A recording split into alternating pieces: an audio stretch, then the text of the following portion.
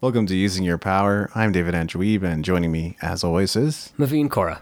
Hey, Maveen, how's it going? Hey, David, I'm doing very good, man. I'm just sipping on my tea like usual, and this time I got a different blend in my cup, and excited to do our conversation today. Great, good to hear. Yeah, I'm looking forward to this one as well. And when you came up with it, I felt like it was a fairly unique topic. And what we're going to do is we're going to talk about 10 ways to make $100. You know, we know that many of you might be aspiring to much more than that.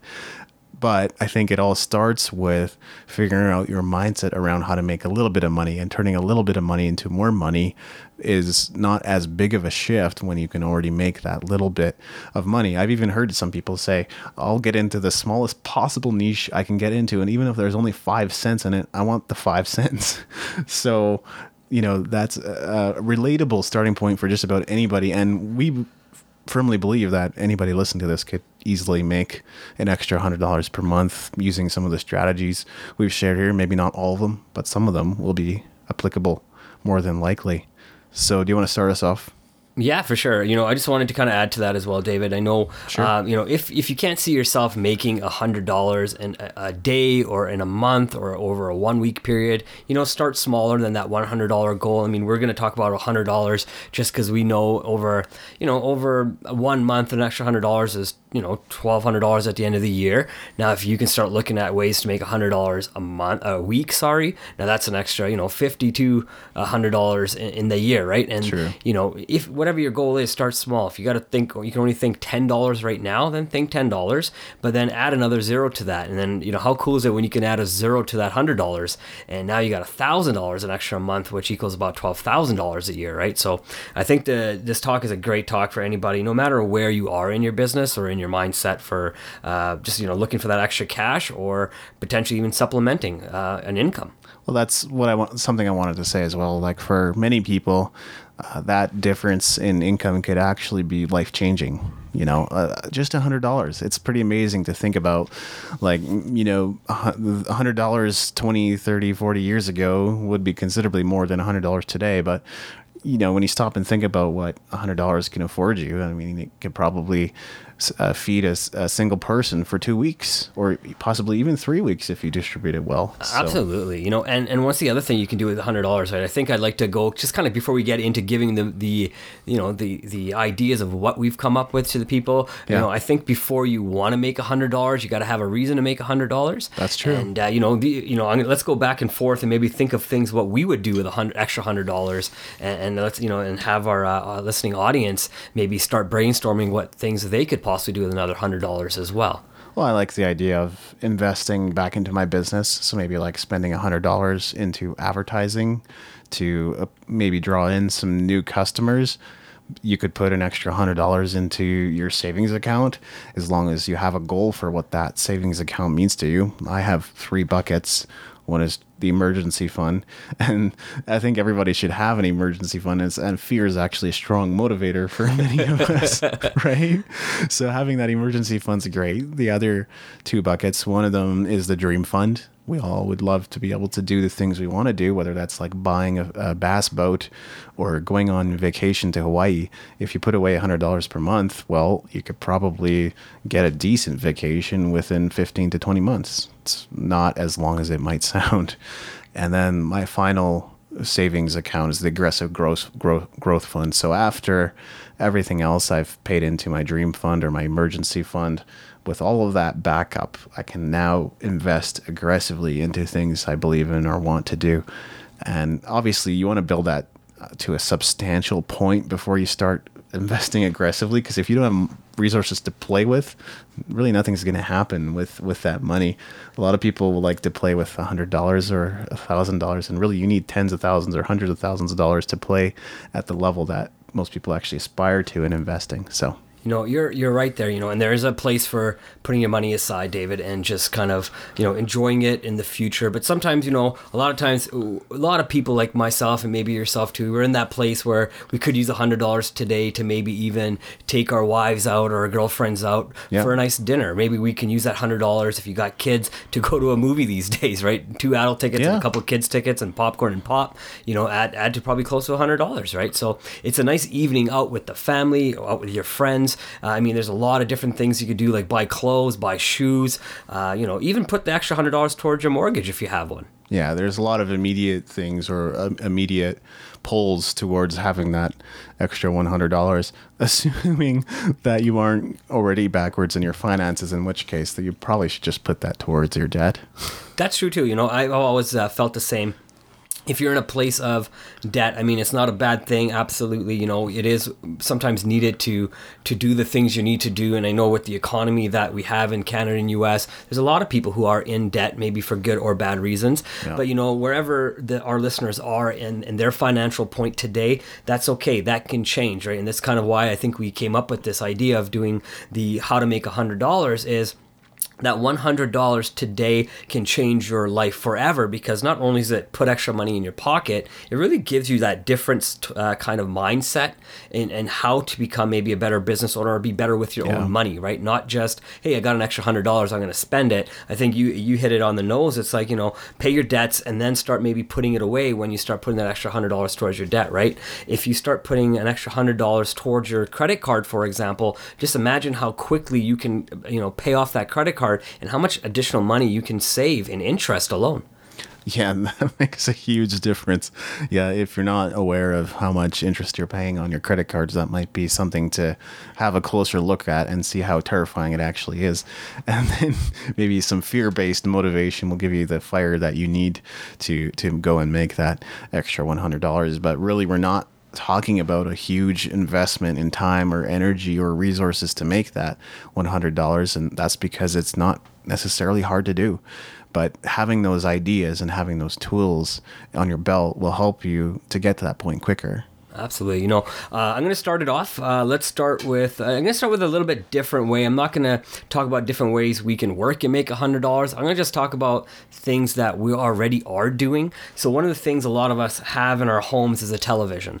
And, we're watching 6, maybe 8 hours a day of television. At night we come home after work. If we're not, if we're at work, it's during that 9 to 5 kind of hour. So one of the things we can definitely do to help us make an extra $100, in a month, in this example, is cut your television, cut your cable subscription. That's easily $100, especially if you have it bundled with other services. Well, exactly. And sometimes I know they do allow you to bundle the services to bring those costs down. Take a look at what you really need. Most of the days now, you really just need the internet, to be honest. A lot of stuff you can watch either on different social media stuff like YouTube, and you can go to different channels on the internet and watch different videos, and you can catch up on the news, and you can catch up on a lot of different shows, even like Netflix on the internet. If you just switch over to Netflix or something like that, I don't think either of us advocate going to like a quote unquote free site to watch content. I mean, it's there. It's not really your fault that it's there, but I'd still like supporting the shows and people that I like, the creative people that I like. So no, for sure, right? And I mean, but people are uploading the news and people are uploading clips onto different places. Yeah. So if it's free right now, then I'm not going to tell you to go or not to go, but I do go myself. So I'm going to go watch I'll watch a music video, or I'll watch a news clip that I missed on CNN that I'll watch on YouTube instead, right? I mean, it's saving me $100 easy a month just by cutting my cable subscription in this case. Right now, when I had, I'm just going to kind of go back here for a second. When I actually bought my home just about a year ago now, they actually gave us a 1-year free subscription to the internet, cable TV, and telephone as well. So that was just a way for them to attract us, right? So now once that subscription ends, we will then have to refigure out, do we want to pay now $100 a month, which is a true expense now out of our pocket for these 3 services, or can we just live with just the internet and even a landline if we still require it? Yeah, I think you just made me think of something else too. So this might end up being like 11 ways, so maybe 10 ways plus 1 bonus way. But it is connected to what you just said, which is things lying around in your house. Something that I still do, and more than likely this will become not worth my time at some point in the very near future, is collect bottles, cans, things like that. And then I'll take them to the bottle depot. Now, to be fair, if you're purchasing all those bottles and cans, really you're not earning anything. You would have to go out on the streets or like ask your neighbors about collecting bottles and cans to really make it something that's actually a profit, right? Otherwise, you're just fighting against the costs that you've already spent. But we all spend on drinks, if we're truly honest with ourselves, whether that's alcoholic drinks or pop or like aloe vera or green tea based, beverages. Even a bottle of water. Even a bottle of water. There you go. So if you collect those things and take them to the bottle depot, you get a bit of money back. And that's something I still do. And I collect my own bottles and cans in addition to my roommates. So there you go. So now you're making their money on their deposits. That's right.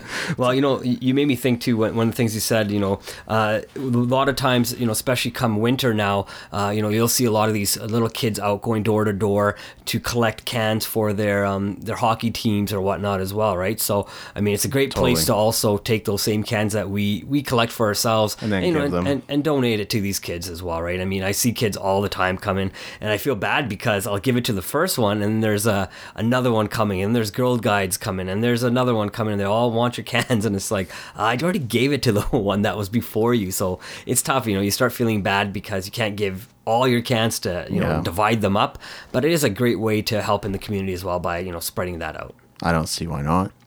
Next point is to sell household items. So you talked a little bit about canceling services or canceling subscriptions that you have that you don't need. It could be not just TV, but also like magazine subscriptions that perhaps aren't like adding value or any immediate value to your life. Like I know there's a lot of great publications out there, but some of them are just going to draw attention away from maybe thinking about how to get the finances that you need for your family or for the lifestyle that you've chosen for yourself that you're looking to live, or maybe you're aspiring to. So, I mean, household items, you might have to sell a good number of them to get to $100. Or if it's like an old couch, but a nice couch, you could maybe even get more than $100 for it. So there's really there's a lot of potential there. And you could even hold like a garage sale to get a bunch of items in one place and get rid of things that you don't even need anymore, clearing that clutter away to make room for new things. That's how I always think about clearing clutter. So. It's perfect. I think I want to take your example. I'm actually going to move into my example with that one, if it's okay. Sure. Because your example of going to garage sales really just works into my example I had. So one thing that myself and my wife have enjoyed doing is actually going to garage sales and, finding items that we could purchase and resell, right? So we'll find a product, we've bought anything and everything that we think that we could sell and make some money with, right? So, I mean, we've bought old projectors, we've bought old lamps, we've bought we found a pair of Ray-Bans for $1 and they're real, so we're going to sell them for over $100 in profit as well. So I mean, we just look for things. We've found paintings, we've found anything that people may be selling that they don't see of interest, like they say, right? One man's garbage is another man's treasure, right? So that's what eBay is all about. Yeah, that's exactly. And we're on eBay too. Yeah. So and that's kind of the format we've chosen, just to have as a little side fun thing to do, right? Me and my wife, we go out and we'll kind of plan our day and kind of plan what we want to do on a Saturday and even sometimes on a Sunday, and we'll kind of go to different parts where we think the people might be having the best garage sale and might have the best items, and we'll try to see what we can find, right? And it's kind of fun thing to do together, and we actually learned quite a bit about different products, and you have some really cool conversations with the different people who have had these products as well, and they can tell you all the history behind it. So when it comes down to your research on selling it, they've already kind of given you a lot of the things you need to know about the talking points. Yeah.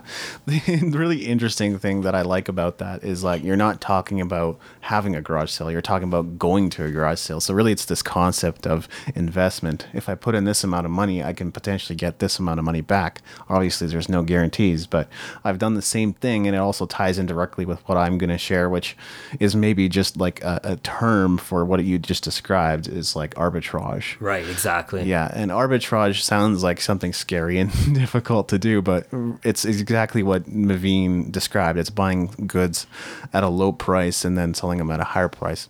Now we have to be somewhat careful. Like if you're an Amazon seller, they're coming down pretty strictly on third-party sellers at this point. I would not recommend getting into retail arbitrage on Amazon, but meanwhile, what Maveen described is perfectly acceptable and legal too. Like, for example, I was driving somebody. I give them rides. I like to do nice things for people sometimes. So I just met this guy, and I was driving him home, and we got to talking about guitar because I'm a musician. And he said he had an old guitar he was looking to get rid of. Like, he didn't want to put it in hands or give it to somebody that wouldn't take good care of it. But he I guess he obviously needed the money more so than he needed the guitar. Right. So I bought it off of him for $100. Wow. But I didn't need the guitar. So then I turned around and sell it to somebody who was responsible as well for more money. So that's an example of how arbitrage can work.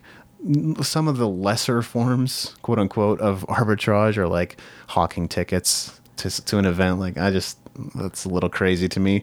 Like, oh, I bought these tickets, but I didn't really want to go to this concert. Or like people that just want to make a buttload of money on the tickets that somebody else wanted in the first place. It's kind of unfair. You know, I'm gonna stop you on that one. I've actually had to sell tickets that I've bought previously. You know, that I can see, right? Because now you're committed to an event, and now you can't go for whatever reason. Something more urgent came up, so then you want to sell your tickets. Like that, I can totally understand. Well, I did sell them at a profit as well, so let's just say that as well, right? Enough. Now, I could have definitely sold them at face value, but I mean, not that I bought them to sell because it was just one ticket I sold. I didn't sell a pair of tickets. You know, luckily the person who bought it wanted just one ticket, right? I mean, it's very tough sometimes to find people who want just the one ticket as well, right? So You're right. Even if you're buying to go and then you get sick and you can't go, or you know, an emergency comes up, sometimes you know you buy these tickets and you know you can lose on them as well, especially if you can't make it, right? So you can, yeah. But that is, you know, one thing a lot of people do, or like really nowadays it's mostly bots. Bots are buying up all the tickets and then selling them on other sites for more money. Yeah, I don't like that at all. Yeah, that's maybe where, you know, you want to draw the line a little bit. Yeah, I agree with you. You know, we've got up and try to get to the pre-sales all the time, and you know, for just different concerts that are coming in Calgary or in Edmonton. You know, it's not a far drive from here, right? And as soon as we're on there, all the floor tickets are sold out. The first level sold out, and it's like, how could this possibly be, right? Because I mean, we just literally jumped on and it just opened up, right? Yeah, and it's just, you know, it's frustrating, you know, especially when you're trying to buy something and you're doing it legally, and you're taking your time and you're getting beat by these robots that can just, you know, do it a lot faster than you, and then you have to end up buying from them, and you're buying from them at a much higher price, right? But again, if we're looking at ways to make $100, that's a great way to make $100. That's true. It is for sure. Well, the interesting thing about tickets too, like obviously the certain number are going to be given away by like a radio station, so you know that maybe accounts for 5 or 10 tickets, and then maybe there's other ticket giveaways. But when, like exactly what you said, when you're seeing that hundreds of tickets or even potentially thousands of tickets are already sold out and you can't get a good seat anymore, that's when you're like, what? I was on here for a second, like what happened? That's true. And you know, you actually made me think of something. Like if you call into radio stations and you're let's say you win a pair of tickets, right? Not necessarily that you wanted to go to it, but let's say you win a pair of tickets to, like, say a country concert, and I'm personally not into, you know, country music. Nothing wrong with it, just not my style of music. But if I won a pair, I could love to sell them, right? And that's just another way to win tickets, and then even potentially sell them just to make $100 as well, potentially, right? Depending on the artist. Well, I think you bring up a really interesting point there, which is, you know, people go on to like Jeopardy or Wheel of Fortune, or maybe even they just enter a local contest with some chain store like Shoppers Drug Mart or whatever. I'm just throwing out examples, but whatever, you enter the contest and you win something. Well, for some people, it would be better to turn around and sell that item than to keep it in many cases. Like if you're in debt or if you're in some kind of financial trouble, holding on to that item will actually just kind of create that resentment, because now you're like, I can't actually afford it. I just want a car, but now I have to service it every month, and now I have to put gas in it, and this is like stealing away money from me. Well, the car's brand new. It's still going to be less than probably what was just driven off the lot, but you can still sell it for a considerable amount of money. Put that towards your debt, put that towards your savings, pay yourself first, and then, you know, you could start tackling some of those financial issues that you have. So that's something to consider too. You know, I'm gonna use that as a nice segue here to go on to my next point. I think you nailed it. It's perfect for what I want to say. It's if you're in financial problems, which, you know, not not all our listeners are. A lot of our listeners are they're all over in different places in life right now. And, some have kids, some have no kids, some are divorced, some are just getting married, some are single and going to stay single, right? Yeah. But all of us have a need for money. And a lot of us have credit cards that we also use on a daily basis. So, one of the ways that I found for myself also were to save money was to find credit cards that had a lower interest rate, right? And over a 1 month or over a 1 year period, you can save considerably a lot of money by paying lower interest on your own credit cards, right? So I know a lot of the times the credit cards I had were 19, 20%, and I know there's cards that are higher. There are cards that are lower as well, right? So trying to qualify for some of those cards that are a bit lower interest rates can be a great way to save that additional interest that you're not paying to the credit card companies, keeping a little bit more money in your pocket so you can use it to go do other things you want to do or pay down your debt a lot faster because you're not paying it on interest. Now you can pay it back on principal. Now, one thing to look out for there, and I think that's a really great idea, is just that the worse off you are financially, the worse the deal you tend to get with your credit cards. So you can't expect to get a really great deal if you're already in debt. You might just get one of the crappiest credit cards, and they're like, yeah, you got to pay off your entire balance in the first month. Which, not easy for everybody. No, and some of them don't even disclose that information up front. So you're like, shoot, really? I have to pay? Oh, no. I'm in trouble now. So always look at the terms. But I agree. If you can get a better deal, even at a bank, for example, if you're getting charged too many fees for the use of your debit card, why not switch banks or switch accounts or find a solution that's worthwhile? Because I'm sure some competitors would be more than happy to help you out and to sign you up for a new account.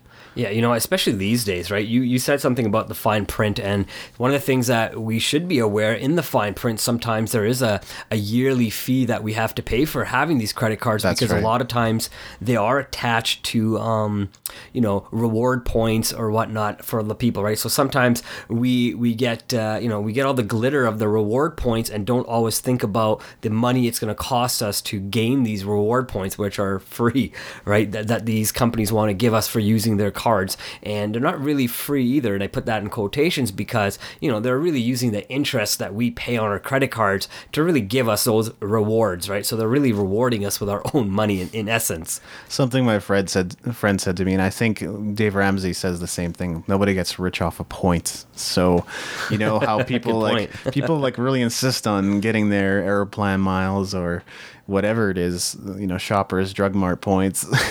Everybody has these points, but you're probably not going to get rich off of them, and the most you can expect is maybe a couple free products here and there, or perhaps a percentage off your bill or something like that. Right. And I think those are fine because they're typically free cards anyways. Yeah. But we're talking definitely about those cards that our listeners are paying for. So, just take a look at how many cards you have and how much interest you're paying over all those different cards. And sometimes even consolidating potentially into one card with the lowest interest rate is a great way to save, not only $100, but, a lot more per month potentially over the lifetime of your spending habit. I think the greatest savings there is actually reduced stress of Absolutely. anything else, because you're looking at, I've got 5 bills coming in this month. Well, if you have that consolidated into one and you know exactly what your payments are going to be, or at least close to what your payments are going to be, you can budget better and you can expect it. So really the best thing that you're getting out of that is less stress. That's right. And, once you got that credit card paid off, and, it may take some time, I know we're beating it down a little bit, but I think once it is paid down, is finding ways to get rid of that credit card as well, right? I agree. Then living either on a fully cash system or just a debit card system. But I think something you said earlier as well with the debit cards, making sure you understand what your transaction fees are. And, if your transaction fees are too high through your bank, you're correct. Find another institution that won't charge you as much, because there's lots of them right now looking for ways to gain your business. With network marketing, it was certainly instilled in us too that debt was not a great thing, and you should pay for most things in cash when and where possible. And in general, I kind of agree. As an entrepreneur, though, I also find that you need some play. You need to have some funds. We couldn't do what we're doing right now, Maveen, if we didn't have a little bit of play in our schedule, a little bit of play in terms of the funds and resources that we can dedicate to an idea like this. So that's one thing to consider. But like, if you can get it down to one credit card at least, even as an entrepreneur, then you're going to be much better off and less stressed, and you're going to be able to manage it a lot better. Yeah, and the next point that I wanted to share is live performance. This is not going to apply to everybody, and I think I said at the beginning that some of these points may not. But let's say, for example, that you're a stand-up comedian or a practicing musician or somebody that has some ability or skill that can perform live. Sometimes even people that can juggle, or clowns even, or mimes, right? Could like do some street performance and then busk all day and may potentially earn $100. It's variable. There's no guarantee that you're going to make $100. But, you know, in the places that I play or in the bands that I play, making $100 at a venue is not difficult. And some bands, I'm sure, won't feel that way. And some musicians or artists listening to this won't feel that way. But partly it's an issue of self-confidence, just believing that you're actually worth that amount and then coming up with a product that you can present and be proud of. And no matter what other people say, because honestly, music will always be subjective. It's never completely objective thing, but it's definitely possible if you have that talent, if you've developed it, if you've worked on it, then live performance is totally a viable way to make at least $100. No, that's a great thing. That's a great thing, David. I know a lot of guys who are into music as well, including yourself. You know, would you mind giving our audience maybe a little example of how you maybe started off getting into live performance, and, you know, maybe a story about how you made your first $100 in that? Interesting. Well, I was beginning to pick up guitar when I was 17, and I was also going to church. And churches are eager to have people on their worship teams, almost always. That's a great way to keep you in church, I think, isn't it? It might be. And you know, I did it. You know, I decided to be a part of that, and, you know, a certain amount of discipline with that, like getting up at 6 and then driving in to be at church for 7 for practice, and then after practice, then you're there till noon, you know, for the 2 services or whatever it is. It depends on the church and what their setup is, but in our case, that's usually what it was. So I think, though, my first $100 was also made because of my association with the church. I think we had some kind of anniversary gathering, perhaps, like it had been a certain number of years since the church was established. So like there was a dinner, and I was one of the musicians performing that night, and that's probably how I made my first $100, and that was within year 2 of starting. So very nice. But you developed the skill while you were at the church, and you were playing, and people got to know who you were and kind of what your style was, and you got to perfect your style as well. And in that meantime, as you were getting, perfecting yourself, you were also preparing yourself to make that first $100 in performance and more in the future, right? Well, I was also self-critical, and I don't think I was great yet, but, I was at least able to see that, okay, there's still room for improvement. I can still be better, but I offered the best music I could at the time. Right. No, I'm not saying you were perfect. I'm just saying you were good for where you were. I like to think so, yeah. Awesome. I worked hard at it, right? Well, early on, I guess a lot of people would just kind of wade into the waters, but when I started playing guitar, I was like, there could be something here, and I feel like I have a natural tendency towards it, so I might as well develop that fast and not just go into it tentatively. Right. And you do this all the time. And I mean, you have great conversations about some of the audiences that you guys play for when you guys go out to different venues and stuff, right? And what would you say, typically how many people need to show up at the venue for the person holding the event to be profitable typically and still pay you guys and still have a great payday for themselves?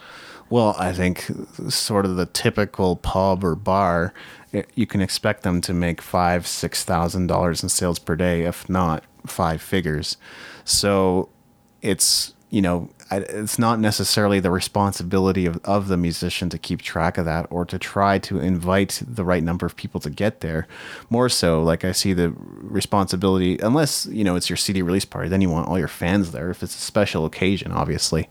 But the responsibility of the musician, first and foremost, I think, is to keep the people that are there there, so that they keep buying more alcohol, they keep buying more food, they keep buying more drinks, and then really you've done your job in helping that bar or that place of business earn what they need to make. So that's probably not in revenue, right? That's gross amount that they're making, and I couldn't tell you what all their expenses are, but obviously employees, foods, ingredients, things like that. Right. So do you feel our listeners who are into music could, take what you just said and maybe even do one gig a month, let's call it, and make $100 themselves doing exactly what you've done? Well, I don't see why not. I think you would basically want to negotiate the terms and also make sure that you have a product that they want, whether it's the audience wants it or the bar wants it. You might have to meet somewhere in the middle as far as like creatively what you want to do, what the audience expects, and what the bar expects you to do in terms of like how long to perform. I think $100 for $100, like a 45-minute set, is totally fair. As a solo artist, maybe 2 sets, but then you might be selling yourself a bit short if you're any good at what you do. And if you're not great, okay, well, I think everybody needs to start somewhere. So start playing for free, okay, and then build up from there. Because I did tons of free gigs that didn't pay any money. Playing in church, that might have its rewards, but usually it wasn't money. No, that's right. So yes, it's doable. I just couldn't necessarily tell you. There's no one trajectory in music that everybody can follow to do exactly what I've done. All you can do is to be as good as you can be and daily work towards that. So what it took me 3 years to accomplish might take you a year, but it also might take you 10 years to feel that level of comfort playing for an audience. So I wish I could say there was like a proven method, but really everybody learns at a different pace. Everybody improves at a different pace. Songwriting, singing, playing an instrument. There's so many different elements and factors to being good at music.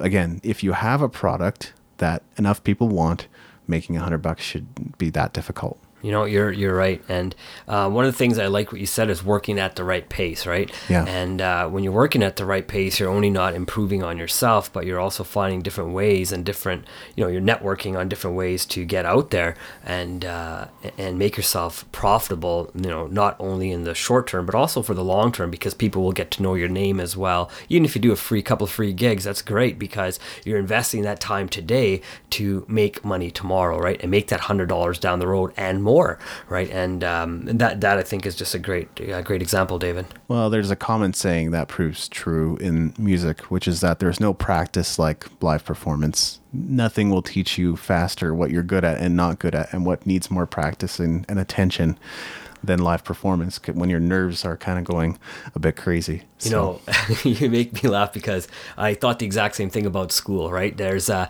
things you learn in school and you learn in college and in university, but there's no real, learning until you actually get hands-on in your job that you want to do, right? So I fully agree with you as well. Great point.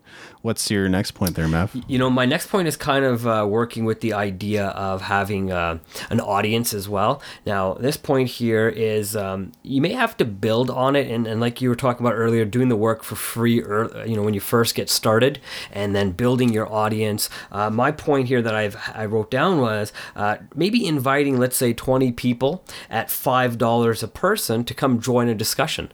At 5 times 20 is $100, right? Now, you may have to start off with doing your discussions for free, right? And that discussion can be on any topic that you enjoy talking about, any topic that you have an audience that wants to come listen to you talk about as well, right? So it's not something that you may be able to charge for right away when you have no experience or no audience behind you or no real network behind you, right? But you get out there, maybe you meet 1 or 2 people first for free, and you kind of start building from there, get them to spread the word to other people, telling them what you're about and what they're learning from you, and you build to that, right? You build to that 20 people, then you build to that people who are coming, 20, 30 people that are coming, and then you look at ways to make some money on that because your time is valuable. You're trying to build a brand, and you can start maybe potentially charging, let's say, $5.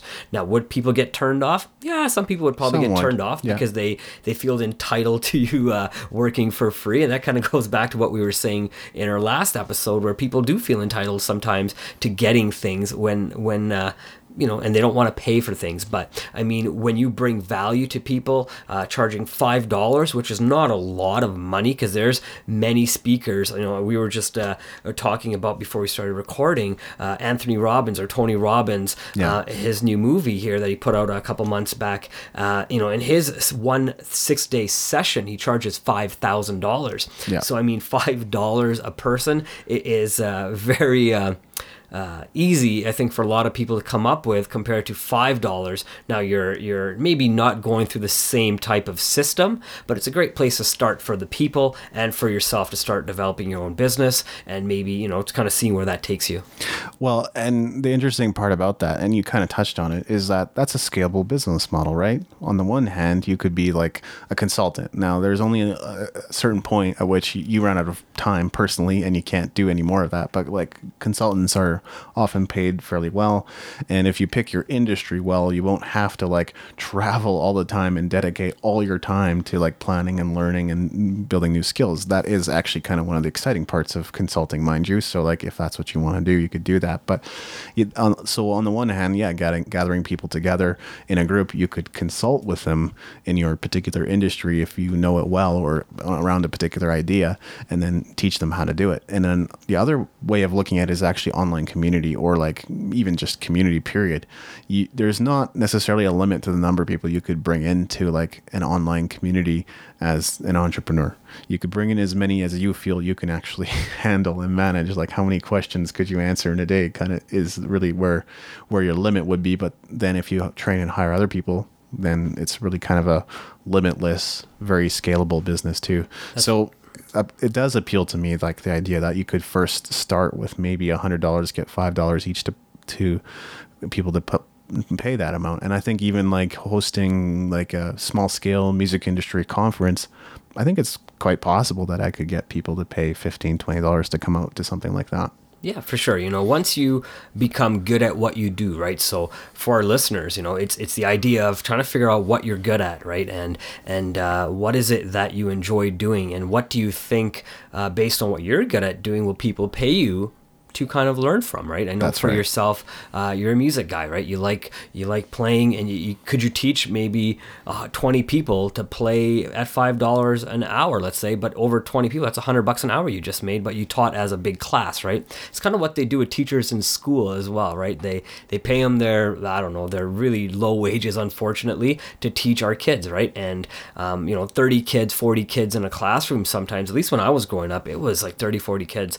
Now I think sometimes they have try to bring those class sizes down and try to make it a little bit more personal, but still you're still getting paid the same amount of money to teach a small group of people versus individual, right? So they're using that and trying to replicate that into each one of the kids. Well, it leads nicely into my next more gooder way of making money. More gooder way, I love it.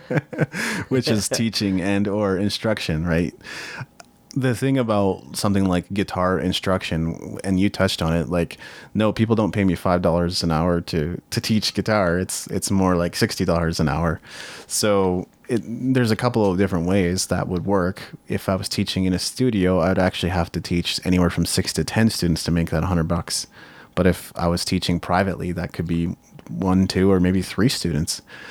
But there's a very, it's actually kind of similar to what you said earlier about getting a group together of people and then having them each pay you $5. But this is like more perhaps one-on-one, or it could be even a more formalized like group session on a particular course, particular training, particular subject that you feel confident you can teach on. And I think skills like music, like language would be another valuable one that people would pay you for. Like, I speak Japanese. Could I teach Japanese lessons? More than likely, and actually charge a good amount for it. I think if I tried to teach Hindi or Punjabi, I'd have to pay the people back because it's pretty bad. Even though I can speak it, it's pretty bad. And even something as minute, because like I don't do my own taxes. I have an accountant that does mine. If you could teach people how to do their taxes, right, at the end of the year, I'd say there's probably some people that would pay for that, because guess what? Now you're saving them money year after year. Well, you said that, that's definitely a great business model, but even just to start saving yourself some money, depending on what kind of business you have, if you don't really have a business, let's say you're a 9 to 5 type guy that works, you can actually teach yourself to do your own taxes, use the software that's available. Don't, I'm not saying take money out of the accountant's pockets, I would never say that, but I mean, it is just a great way to start because the accountants usually charge, about $100 plus to do your taxes sometimes. So if you can do your own taxes, it's just another great way of not only learning how to do it yourself and what it takes and what kind of stuff you can actually write off in your personal life or your business, but it's a great way to put that money aside and like you said, now maybe use that money to fund your business to teach other people how to do as well. Well, here's a point slightly to the contrary. Ooh, I love that. I recently heard James Franco say, don't get too good at the small things. And I think it depends on your goal. Obviously, if you want to be good at every skill in life and be able to do everything and have absolutely no deficiencies, you're going to be a good all-around person and you will have value that way. Whereas if you want to be a business owner or somebody that's in the top of their field in music, in sports, in some other area, then actually the less time you spend on minute small things, the better. Taking bottles to the bottle depot I mentioned earlier, that would be one thing that I should totally eliminate from my schedule because I can probably make more money elsewhere. Writing another article for some publication would probably be a better use of my time. If I can get mowing the lawn, I'm renting, so I don't have to mow the lawn. Shoveling snow, I don't have to shovel the snow because I'm renting. Buying groceries, like long-term perspective is to not do any of those things. But in the short term, I am the only person in my business, so I have to, evaluate carefully where my time is going, but also do the things that I need to do. In the short term, you're 100% right, David. I would 100% agree with you because, one of the skills, if you can learn how to do, for example, your own taxes, when you are paying an accountant to do your taxes down the road to free up that time for yourself, you'll always know if your accountant's stealing from you as well, right? You can always know because you know exactly what you're looking for. That's you true. Understand how to do those things. So in part, I do agree when you have the time and you have the money, pay somebody else to do your taxes. But if you're somebody who's looking for a way to, save $100 right now or trying to keep $100 in your pocket, learn how to do the taxes yourself. And then when you're out of that position, pay somebody to do your taxes. And now when you're reviewing it all, you'll always know, right? And you can always use that same information, like you said earlier, to help other people do their taxes. You don't necessarily have to charge them in that case, but let's say a friend asks you, hey, I know you did your taxes before, what did you use on line 110, whatever line, right? But you can always help people because now you become that person person that your friends go to because you have that knowledge that they don't have, right? So it's not necessarily for everybody. It's not the way everybody thinks. I understand that, but it's just one of the ways that that I was just thinking as we were chatting. No, that's a really fair point because you do want to keep a finger on the pulse of your business's finances. That's so right. It'd be silly not to. Yeah, that's how a lot of athletes, just multimillionaire athletes, lose a lot of money too, right? Because they entrust their finances to Someone other else. People, right? Like prime example was Mike Tyson. He had a lot of his money stolen from Don King, right? Because he wasn't paying attention to his taxes, his finances. He wasn't, he put it in somebody else's hands, right? So there's a place for putting in somebody else's hands, and there's a place to know, like you said, keep your finger on the pulse on knowing what is actually happening within your own life. Yeah, and what you just described, that type of exploitation, is also fairly common in like wrestling as well. Yeah, absolutely. So something we both grew up on, I have a feeling. Yeah, definitely, man. Our grandpas, that's how you get introduced to wrestling, right? It's your grandpa always. Well, I think it was my cousin. My grandpa wasn't living in in Montreal with us back then, but I think my cousin introduced me to wrestling at the time. Right. My last point that I have here was something a little different, something that I started doing. I guess it goes kind of into that arbitrage idea that you were talking about earlier a little bit, but a little bit different. one of the things that I'm starting to do is also build my online presence through my own online business with different teas and just different products that I'm always looking for that, I can buy As buy in at like a low green price. tea, black tea. Yeah, exactly. Green teas, black tea. Even nowadays, I'm looking at different herbs that I can even mix together with those teas that do different things for people. But one of the things that I was doing is just to kind of start my startup capital. Again, I've always been the type of person that says, I have a little bit of money to invest, so I don't mind taking that small investment to turn it into a larger investment. Yeah. Now, I kind of changed my mindset a little bit the other day. I was actually listening to a podcast called My Wife Quit Her Job. And one of the things that the guests on the show said was... What was his name again? Cho? Yeah, Steve Cho. Steve Cho. Yeah. So one of the things one of his guests said was... as soon as they made an order of the product, they started pre-selling the product right away before they even got the shipment to their door.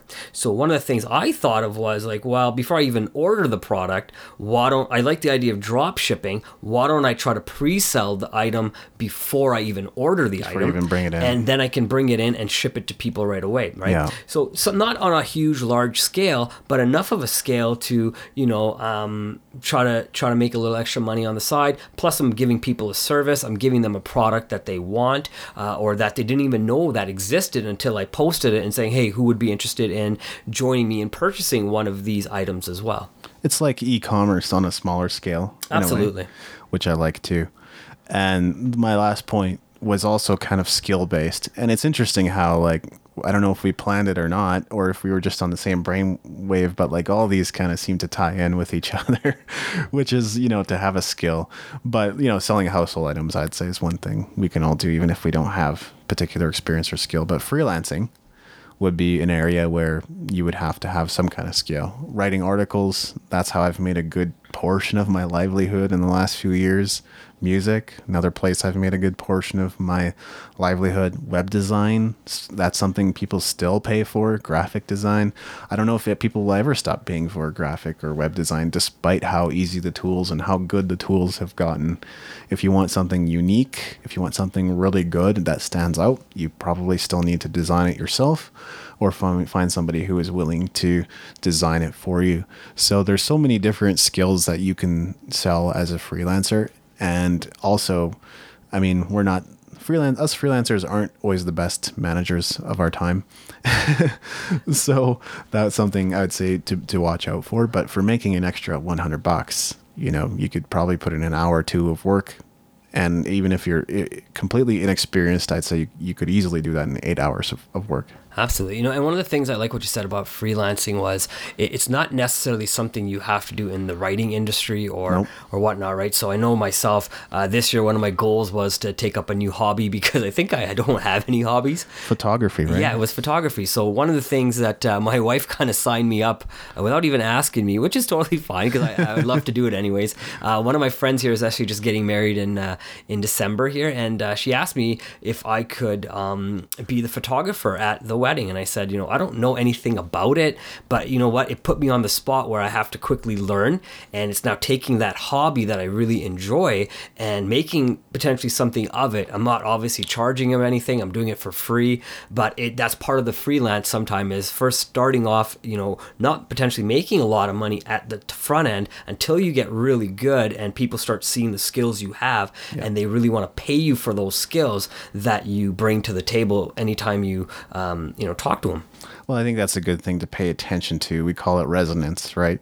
When is an idea being, supported by so many people, or they see the potential or the value in it, or they tell you that you're really good at something in particular. Those can be good indicators sometimes of directions to start heading into and become more competent and better at. For sure. One of the things I know we're probably coming close to the end of our podcast. How today. did you know? Well, I can see the time on the screen. It's actually pretty good. And plus, I think we've gone through all 10 examples. Plus, I think we've given probably a few more than 10 examples in there. That's right. One of the 5 things, times 2 ways. Actually, that's still 10. It's still 10. Always going to be 10, no matter how you multiply.